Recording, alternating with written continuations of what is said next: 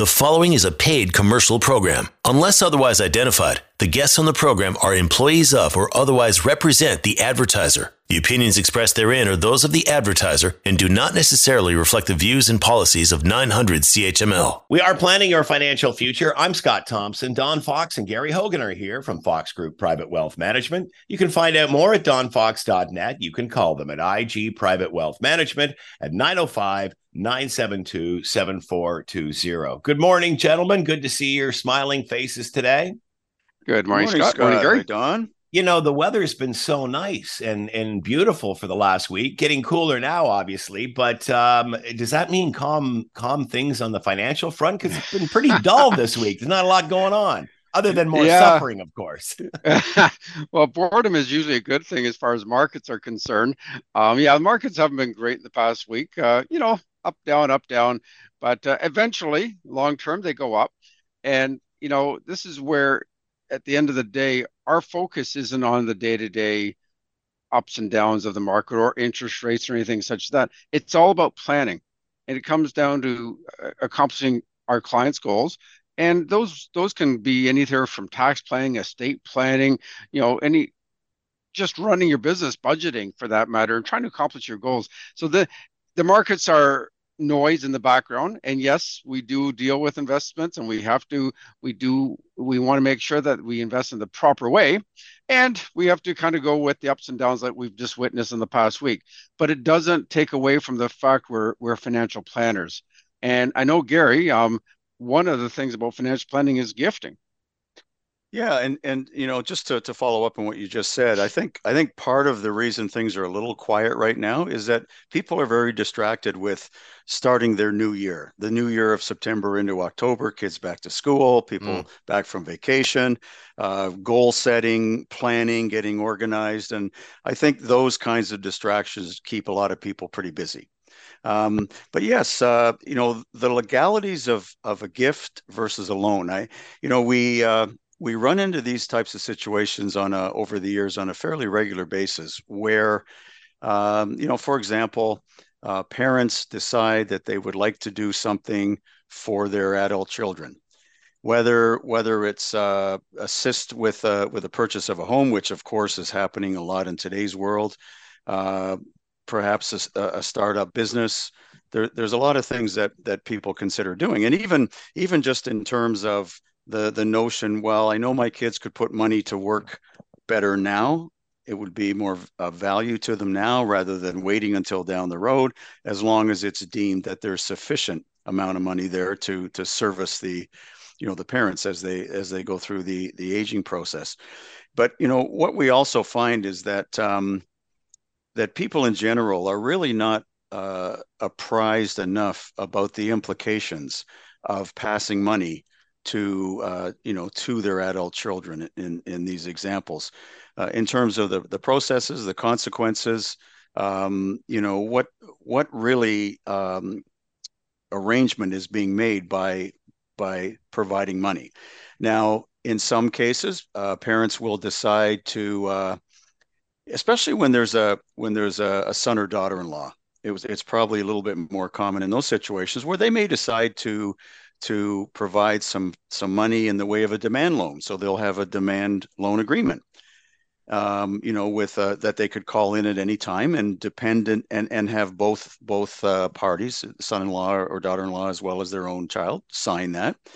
And really, that's, as much as anything, that's a type of insurance, I guess, to some degree, that if things go south in any way, shape, or form, which is not unheard of in these times, that they can potentially recoup those funds.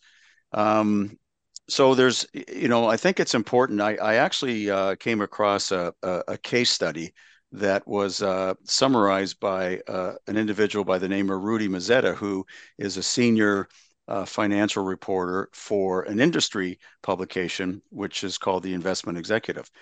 And so basically, he looks at gifting and providing loans and the ramifications from a legal perspective. So I'm sure that there's aspects in this summary that people can relate to, or at least learn that something that they didn't know. So essentially, the Ontario Court of Appeal just recently upheld a lower court's decision in July that found a father who transferred over $10 million in cash and real estate to his son had done so by way of a gift rather than by a loan. So the case law in this regard suggests that property transferred to an adult child is presumed to be in trust, therefore a loan, unless the adult child can prove the transfer of those funds was intended to be a gift. So that's really the crux of the legalities of this. So this particular case, it's Falsetto versus Falsetto, and this is current. This was resolved just at the end of 2022. So the teenage son began working in his father's business in the late 1990s as a youngster, and his father had a business that maintained rental properties. So at that point in time, the father and son had just reconciled after years of estrangement, and the father didn't pay his son for doing this work. And the son was working 6 days a week, but instead the father told his son he intended to eventually give him the business, to pass the value of the business over to him. So the son started on his own, also started his own flooring business in the early 2000s, and then he began buying and renovating and selling properties over time. And the father was very involved in that in terms of just providing advice, and he visited the sites on a regular basis and so on. So in 2010, the son told his father about a property he was thinking of buying, and the father supported the idea and provided him with $475,000 to help with the purchase of that property. Okay, so between 2010 and 2016, the father transferred other assets to his son. Money from a settlement agreement, checks from personal accounts, and various titles to properties that the father owned. So that's what grew to the total of roughly $10 million. So at the trial, the son testified that before each transfer, he verified with his father that the transfer was in fact a gift. So in 2022, the father sued his son, saying the transfers were not intended as a gift. Instead, he said he wanted his son to use the transferred amounts to buy property in the father's name. So, in other words, in trust for the father's benefit. The father further alleged that the son had breached his fiduciary duty as the father's power of attorney. So this really starts to get convoluted.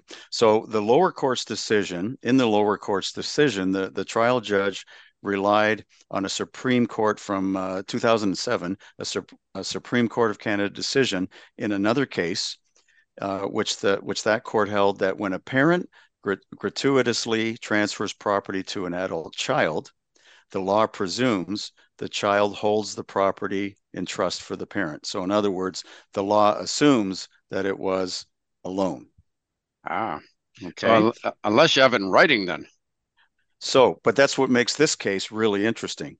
So, however, the adult child can challenge that presumption of it being a trust by providing evidence that the parent intended to make a gift of the property, that the child accepted the gift, and that there was sufficient, what the courts call a sufficient act of delivery to complete the gift transaction. So the lower court judge found that the father's testimony regarding the transfers, and this is why when things are being tried by a judge, it's always a challenge in a lot of cases, because you're getting that one perspective, that one legal perspective. So the lower court judge found that the father's testimony regarding the transfers wasn't credible or reliable. And when I read this, I was very surprised, because that's a judgment call. No pun intended. Yes, it is. Absolutely. That's very good, Don. So while the son's testimony was consistent and credible. Now, what did sway this a little bit is the son brought in some independent witnesses that also testified that the father told them that he had intended to make or had made gifts to his son. So that in this particular case, that was a factor. So The trial judge found that the evidence also showed the son accepted the transfers and used the money to acquire properties that he had received and deposited the checks into his own account or his company's account. So this was again appealed, or when it was appealed, I should say, the judge decided that the judges decided that they weren't going to retry this because it was clear to them initially that that the original intent was for this to be a gift. Now, I won't go any further with this, but I just wanted to sort of lay this out because I found this rather surprising, first of all, because there wasn't any real documentation. There were a series of actions, and then there were witnesses that supported the claim of the son.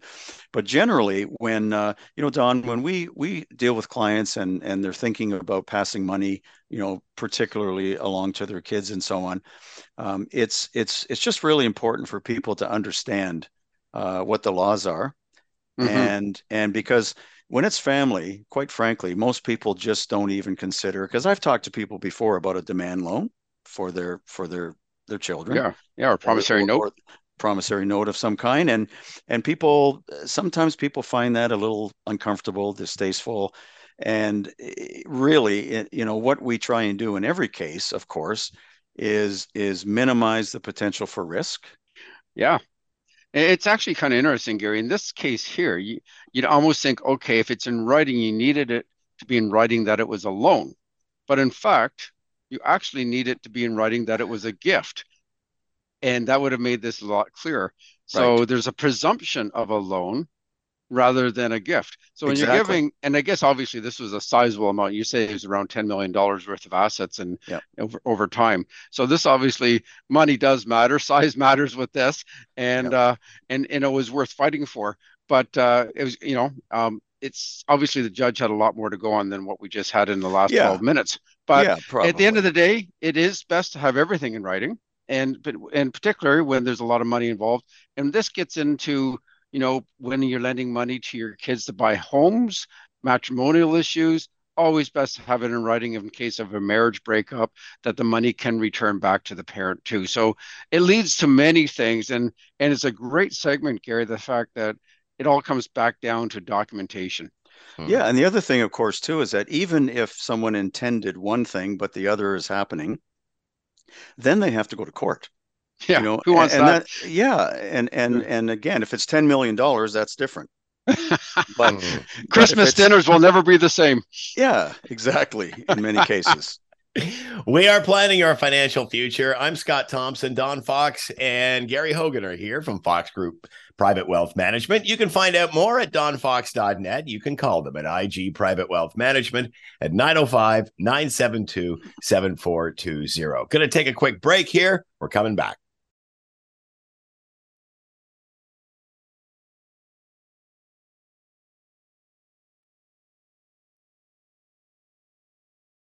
You are listening to a paid commercial program. Unless otherwise identified, the guests on the program are employees of or otherwise represent the advertiser. The opinions expressed therein are those of the advertiser and do not necessarily reflect the views and policies of 900 CHML. We are planning your financial future. I'm Scott Thompson. Don Fox and Gary Hogan are here from Fox Group Private Wealth Management. Find out more at donfox.net. Call them at IG Private Wealth Management at 905-972-7420. Wrapping up your financial plan. Wow, is it Christmas already? Unfortunately, not quite that. And I would suggest probably Halloween's a little closer, but that kind of goes with ghosts, and ghosts kind of go with death. And that's what wrapping up financial planning is actually all about. It's tying together your will and possibly insurance and putting it all together. And, in my career, we are also dually licensed. So we also deal with life insurance. And it's always interesting if you ask that question to somebody, what happens if you don't come home tomorrow? And it's always just kind of, look, well, and we obviously mean, what happens financially? What happens to this your wife or your husband? Are you looked after?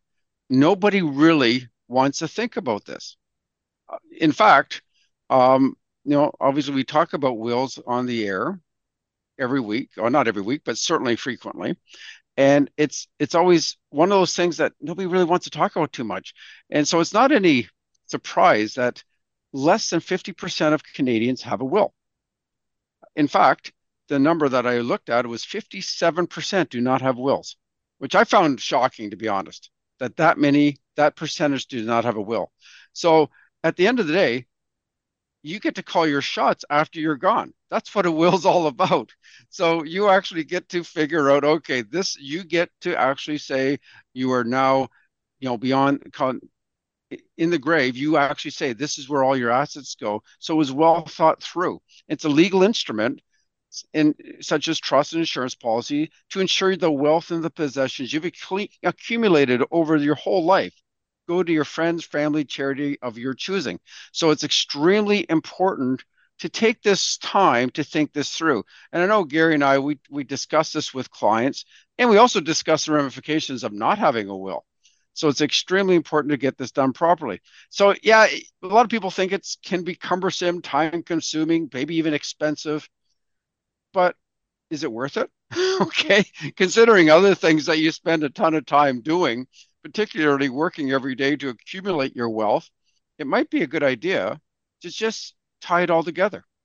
And you'd almost think that families with more assets would naturally have a far higher percentage of wills than the rest of Canadians. Wouldn't you think that, Gary? Yeah, and also the older the individuals are, you would think that the percentage would be higher for those that do have a will. Without question. And it turns out Canadians earning 100,000 plus annually were actually less likely to have an existing or updated will than ones with more modest incomes. Which I thought for sure it would be the other way around. I wasn't thinking, well, if you don't have much, why do you need a will? And there's some perhaps a little bit of truth to that, but the ones that have a lot definitely need a will. And I know we come across people all the time that just haven't maybe reconciled that there's the eventuality that we will all pass away sometime. Hey, look at Prince. Prince died without a will. The wealth that Prince had, and boy, it was a 2-year nightmare, I think, after he passed. Absolutely, it's it is a nightmare, and it's not even that expensive. Depending on the will, it can range from say a couple $100 to $1,000, depending on the complexity of your will. And you don't even actually need a lawyer if you don't want to. You can get a will kit if it's quite simple. But you know what? My own preference is to use a lawyer, pay the money. I said at the end of the day, we pay for so many services in our life. Why do we want to shortchange this one? And get it notarized too, right? Yeah, get it notarized, make it legal. Make sure, as Gary was just talking about, that they can't refute it on a technicality. So this is where lawyers are doing their job. And so, doing a will kit, yes, it will get the job done. And to the most time, for the average simple one, it might work. But I still rather pay a few $100s and just get it done. Now, the first thing happens, though, is who are you going to name as your executor? And this is often kind of thought as maybe the worst job ever. Okay. The executor is sort of the CEO of your death. They're responsible for carrying out your will's instructions and finalizing your estate. Duties include dealing with the banks, insurance companies, the government entities, communications with beneficiaries and the family members. And that can be good or bad, depending on what the will says. It can be thought as a thankless job. And so choose your executor extremely carefully. And really, an executor should have the 3 T's. And those T's are trust, you trust them, time, they have the time to do it, and territory. They live reasonably close, at least in the same province. Appointing a non-resident outside of the country could have a lot of potential tax consequences, which we won't get into. And I guess, you know what, you might want to add a 4th T. It would be terminal. Just in case that executor passes away, you have an alternate executor. So kind of like a batter on deck, if you will. So you know what, you also want somebody that's perhaps younger, at least in good health, because you don't want to outlive your executor. And this is something we come across actually frequently, that when the kids were younger, you named an executor, and it might be your own parents. Well, now your parents are in their 80s and your kids are in their 30s. And it's about time you might want to change that up, because there's a chance you may outlive your executors may not be around, and then what happens? So no will, no problem. That's kind of like the attitude with a lot of people, and that's called dying in intestate. And it's about the worst thing you can do for your family and loved ones, to be honest. Not having a will guarantees the process will be longer, messier, and could cause strife amongst those that you leave behind without a will. Dying intestate is honestly, it's almost selfish to do it that way. It really is. It's like naming the province of Ontario as your executor. Right? It's exactly yes. that. They have a will. They have a will for everybody. Yep. You may just not like it too much. Okay. Right. So dying, it ends up being, as you mentioned, Gary, the government will decide who inherits your assets. And every province has different intestate rules. You are not only dead, but you're also voiceless. You have no opportunity to minimize income tax. There's no tax planning. Trust me, the government will not try to figure out what's the most beneficial way to save tax. They will not be doing this for you. It ensures that the right family members or charities get the money that you have. So extremely important. Now, this is what's kind of interesting too, is a lot of people will say, well, and there's some truth to this too, if all your assets are joint or beneficiary. For example, you own your house and it's joint with your spouse. No problem. If one spouse dies, it goes to the other spouse. Your RSPs, you named your spouse as beneficiary there. Your tax-free savings account is a beneficiary. Those go directly to the other spouse. Your investments, your non-registered investments, say a cottage even is jointly owned. Say, well, you know what? Everything will go to each other, nothing to worry about. Except what happens if both pass away? Then where does it go? Okay, again, it goes back to the government's will. Now, this is interesting. It's called going through Ontario Succession Law Reform Act. And this is one thing I wasn't aware of until I kind of looked into this deeper. Common law spouses are excluded from inheriting wealth. So on the income tax, yes, you get to split all your income with them. There's all rules if you ever were to split from a common law relationship. But if you do not have a will, your common law spouse that you've been with for the last 25 years gets nothing. There's no will. The government says, okay, it goes all to the kids. And that spouse, if the house was in that person's name, only one person's name, may have to leave the house too, right away. So that's one thing. Secondly, and these are just hopefully alarming enough that people will say, okay, let's get that will done. Okay, we've been talking about this for a while. But the other one is if you have a spouse and a child, well, the first 350,000 of the assets going through the will go to the spouse. But every penny after that is split 50-50. And if you've got two or more kids, the spouse will get the first 350,000. And then from there on in, the spouse gets 1/3 and the rest is split with the kids.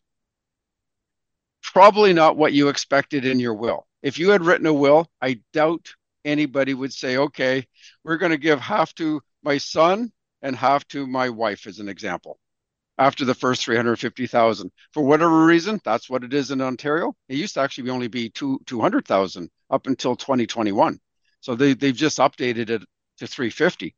End of the day is, what if your relationship with your son isn't that good, as an example? And you're not even sure if you're going to leave any money to your son. And you have a common law spouse. Well, it turns out the son would get 100% of it. What if you were married? Well, the son, the wife in this case, would get 350. And if there was $1 million in assets, the other 650 would be split evenly. So the 325 would go to the wife, and 325 would go to the son. So again, lots of potential issues. And just like your segment, Gary, I can't imagine these conversations going all that well over the dinner table. So Right. Death and taxes are sadly inevitable. One thing that people really do need, though, is insurance. And it's kind of interesting. Mortgage insurance is required for home buyers that have less than 20% down payment. And chartered banks, will often recommend and promote insurance. Now, mortgage insurance is not the most, I wouldn't call it the best insurance in the world. In fact, getting your own life insurance, your own policy is better. And actually, in most cases, actually less expensive. But it's better than nothing. And when it comes to insurance, people aren't all that good with life insurance either. Kind of like their wills. About half of Canadians do not have life insurance. And in fact, most of the life insurance out there is provided by the employer that only will pay about 2 years worth of salary on average. So, and if you look at those ones that have employers, those that have 62% go through employers, and more than half of those have no other insurance. So out of 100 people, 62 people, only insurance they have is through employers. And then half of those people have no other insurance. So only about a third have insurance that they've actually figured out. It's interesting, Don, of course. I know you're well aware of this because we've talked about it before, but the types of insurances that we are compelled to have by law, we have to have car insurance as an example.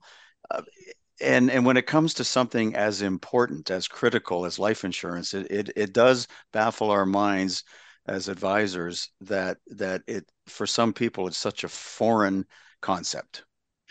100%. And you look at the cornerstones of investing in general. One is to have a short-term reserve, just to have some money on hand. But the second cornerstone is insurance, because all that you've tried to create would go to waste. So it could be gone because you didn't have enough in the livelihood you had for your kids and your spouse. It could be to the wayside because you weren't properly insured. And you're absolutely right.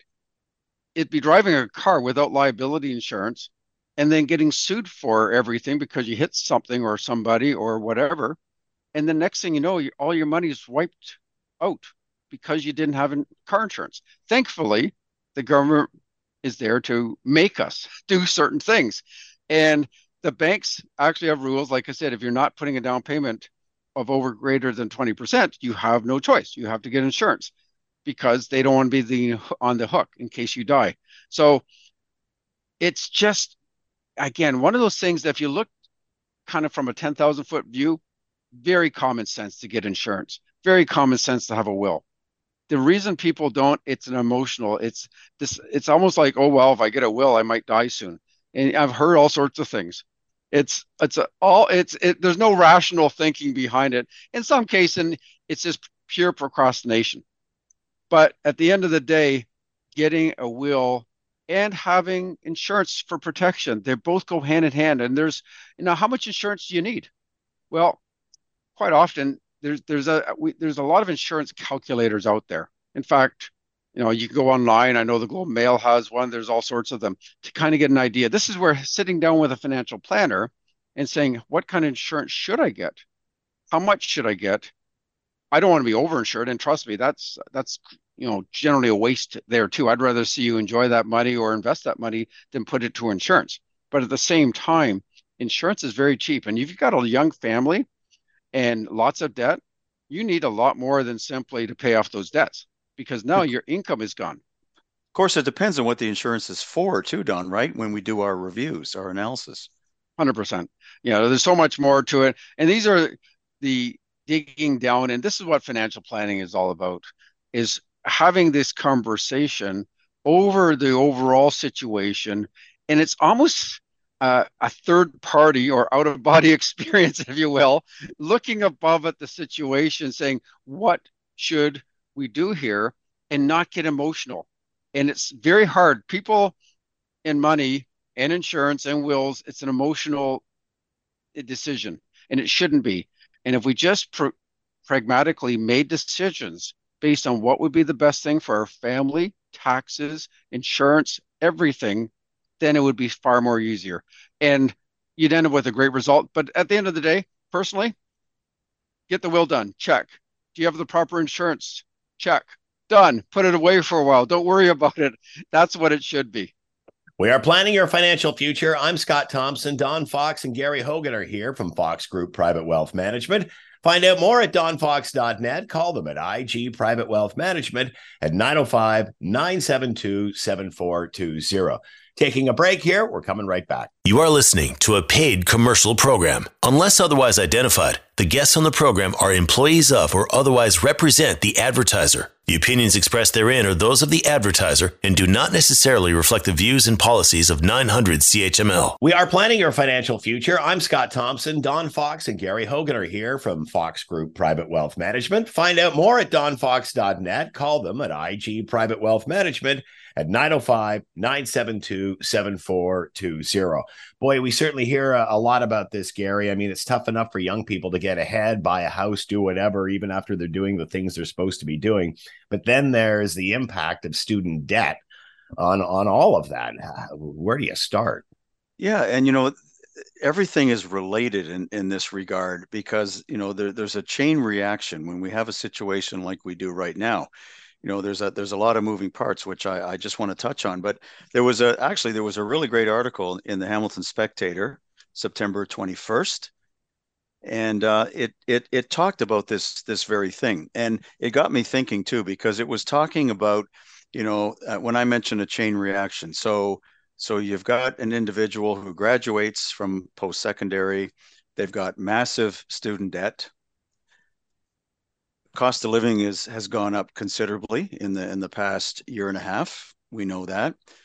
The housing prices, up until recently, the housing prices went through the roof. But Don and I were talking a number of days ago about the fact that if inflation is down to 3% now, that's viewed as a really good thing, which of course at the current time it is. But we can't forget that it escalated up to 8.1%, and that didn't go away, right? So the 3% is on top of all the inflationary growth that we've had over the last little while.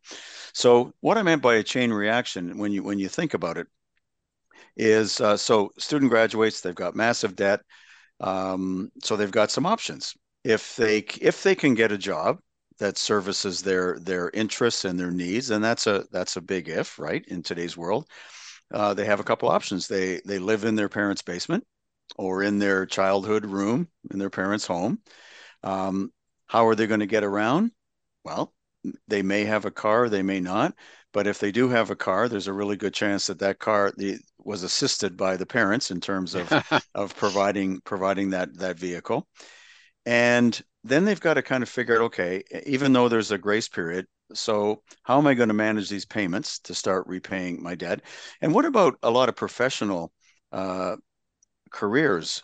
People that eventually, say, graduate school or medical school, law school, those types of situations where not only do they have this debt, this massive debt, and relatively little cash flow, and everything costs so much, but then they have to decide, okay, am I going to go work for a clinic, a walk-in clinic, if I can get a job, if they're in the medical field? Am I going to go work for a really large law firm and work 12, 15 hours a day, trying to build my profession? Can I go out and buy a business? Can I, a lawyer recently told me that trying to sell a business, I'm talking about a small one-person practice, is almost impossible. And I've also heard from doctors that say, the target market for a lot of doctors, at least GPs, is to latch onto a big clinic. So this situation is forcing a lot of people to do different things. So let's talk about the housing market specifically. So we know that first-time home buyers are really suffering, right? It's really problematic to try and, even with the assistance of their parents, but with that assistance, it affects the parents' overall financial well-being. But the desire to help their kids get into a home is in many cases is a priority. So they do that. So because it's so hard to buy a first-time home, that means that the demand for first-time homes drops. And if the demand for first-time homes drops, that means people who bought their first home 5 years ago, 10 years ago, who want to move up are less able to do that because it's more difficult to sell your home for the price that you would want to get so that you could move up.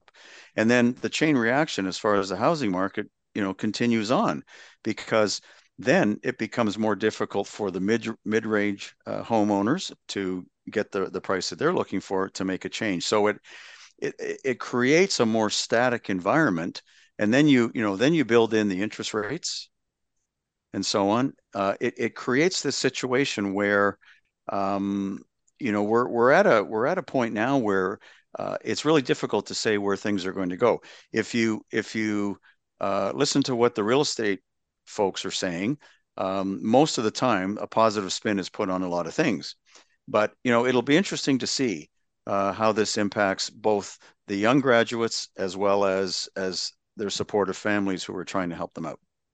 We are planning your financial future. I'm Scott Thompson. Don Fox and Gary Hogan are here from Fox Group Private Wealth Management. You can find out more at donfox.net. Call them at IG Private Wealth Management at 905-972-7420. Going to take a quick break here. We're coming back. You are listening to a paid commercial program. Unless otherwise identified, the guests on the program are employees of or otherwise represent the advertiser. The opinions expressed therein are those of the advertiser and do not necessarily reflect the views and policies of 900 CHML. We are planning your financial future. I'm Scott Thompson. Don Fox and Gary Hogan are here from Fox Group Private Wealth Management. You can find out more at donfox.net. You can call them at IG Private Wealth Management at 905-972-7420. All right, this is going to be a fascinating way to end the show. The joy of semi-retirement. Oh, see, I was going to let it hang there a little longer because everyone's going to wonder what they're doing as they're eating their toast this morning. Semi-retirement. There are so many benefits of being semi-retired. First of all, you have to put yourself in a financial position to get to that point. So you say, okay, I don't have to work this hard. And what you basically are doing is you're going to trade revenue for reducing stress. Right? You're going to say, you know what? I can make more money, but I don't want to. I want to have more time to do the things I want to do. And it's not like you dislike working or doing certain parts of whatever job you're doing or whatever job you may want to do. You may want to change careers. You just don't want to do it all the time. And so it's this great feeling, empowerment, actually, if you will, of being able to say no. And I had this great friend of mine. He retired early. He's now working at Home Depot. And he, certainly not even close to what he was doing before, but he's doing it because he's just enjoying it. For him, it's a semi-retirement. It's a great gig for him. And so he's always been an overachiever. So they look at him and he's definitely way overqualified to do what he's doing. So they said, you know what? We could make you a manager. And he said, no, thanks. The power of saying no. And the best I like is he says, you know what? I'm going to take a month off in January. And his boss says, oh, I don't know if you can get the time off. And he goes, that's not a problem. I'll just quit. Well, they didn't want to hear that either. They like to know. So sure enough, he took a month off and he had his job there too. But it's the power of being able to say no, because you are financially independent and you're doing this now because it's something you want to do. And it may continue to do the exact same job you're currently doing. You just don't want to do it as much. So it gives you that option saying, you know what, I want to see different weather. You know, I'm not a snow person. I'm going to go to Arizona. Or I am a snow person, but the hills aren't big enough. I'm going to go to Aspen or Whistler or, Banff and ski. You get to pick the weather. So, but again, and sometimes you can actually work remotely and you can have a gig where you're simply on your computer, as we've done all through the pandemic, and be able to still earn some type of income. So weather's great. You also, this I found is actually quite a nice thing. If you do retire early, retirement benefits are expensive. And there's a lot of part-time jobs that offer medical benefits. And those could cost, $400 to $500 a month for a family. And now all of a sudden you're not paying for those. And so, yeah, it's a benefit. So, but you add that to the wage, it adds up. And you say, okay, well, now I'm not taking $500 a month out of my investments. I'm getting this just because I'm working part-time. And it's actually also interesting, if you are making even a small income, it really helps your portfolio. I know, our whole team does full financial planning projections. It's called an LPP. And if you put in, I'm working part-time, what a difference it makes to their portfolio, because they're no longer taking the money from their portfolio. An example, let's say you're making only $15,000 a year. Well, that would be like having $300,000 earning 5%. So now you're not taking the 15,000 out of your portfolio. It's coming in the form of a part-time job. So big difference. Now, our progressive tax system really encourages people to go semi-retire, because the more you make, the higher the percentage. I know some of our great leaders, and I say that maybe tongue in cheek, are saying, well, let the rich pay their fair share. Well, our fair share, the more you make, you are paying your fair share. If you make over $230,000, you're paying 53% tax. They're getting more than you are. And it's an escalating amount depending on your brackets. So let's say you want to go work part-time and you say, okay, I'm going to make $49,000 a year. Your take-home pay is $42,000. You get to keep 86% of it. Well, then I'm going to go make a bit more, and I'm going to now make $70,000 a year. Well, you only get to keep 57,000 of it. Okay, 81%. So that extra 21,000 you made only resulted in $15,000 more take-home. And that's at the low end of income. You can only imagine if you get to the higher end. So money gives you the right to decide how you want to live at the end of the day, because you deserve it.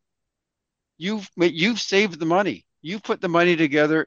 You actually deserve it.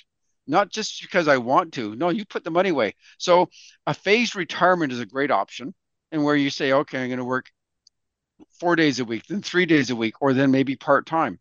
But at the end of the day, you need to find your passion, whether it's golfing or cycling or photography or grandkids or travel, or you know what, all the above. Because if you're retired or semi-retired, you have so many more choices, so many more things you can do. And at the end of the day, personally, I like this motto. I like ands, not ors.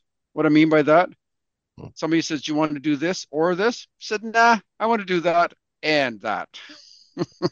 We have been planning your financial future. I'm Scott Thompson. Don Fox and Gary Hogan have been here from Fox Group Private Wealth Management. You can find out more at donfox.net. You can call them at IG Private Wealth Management at 905-972-7420. Another highly educational show, gentlemen. Thank you so much for the time, and have a great week. The preceding was a paid commercial program. Unless otherwise identified, the guests on the program are employees of or otherwise represent the advertiser. The opinions expressed therein are those of the advertiser and do not necessarily reflect the views and policies of 900 CHML.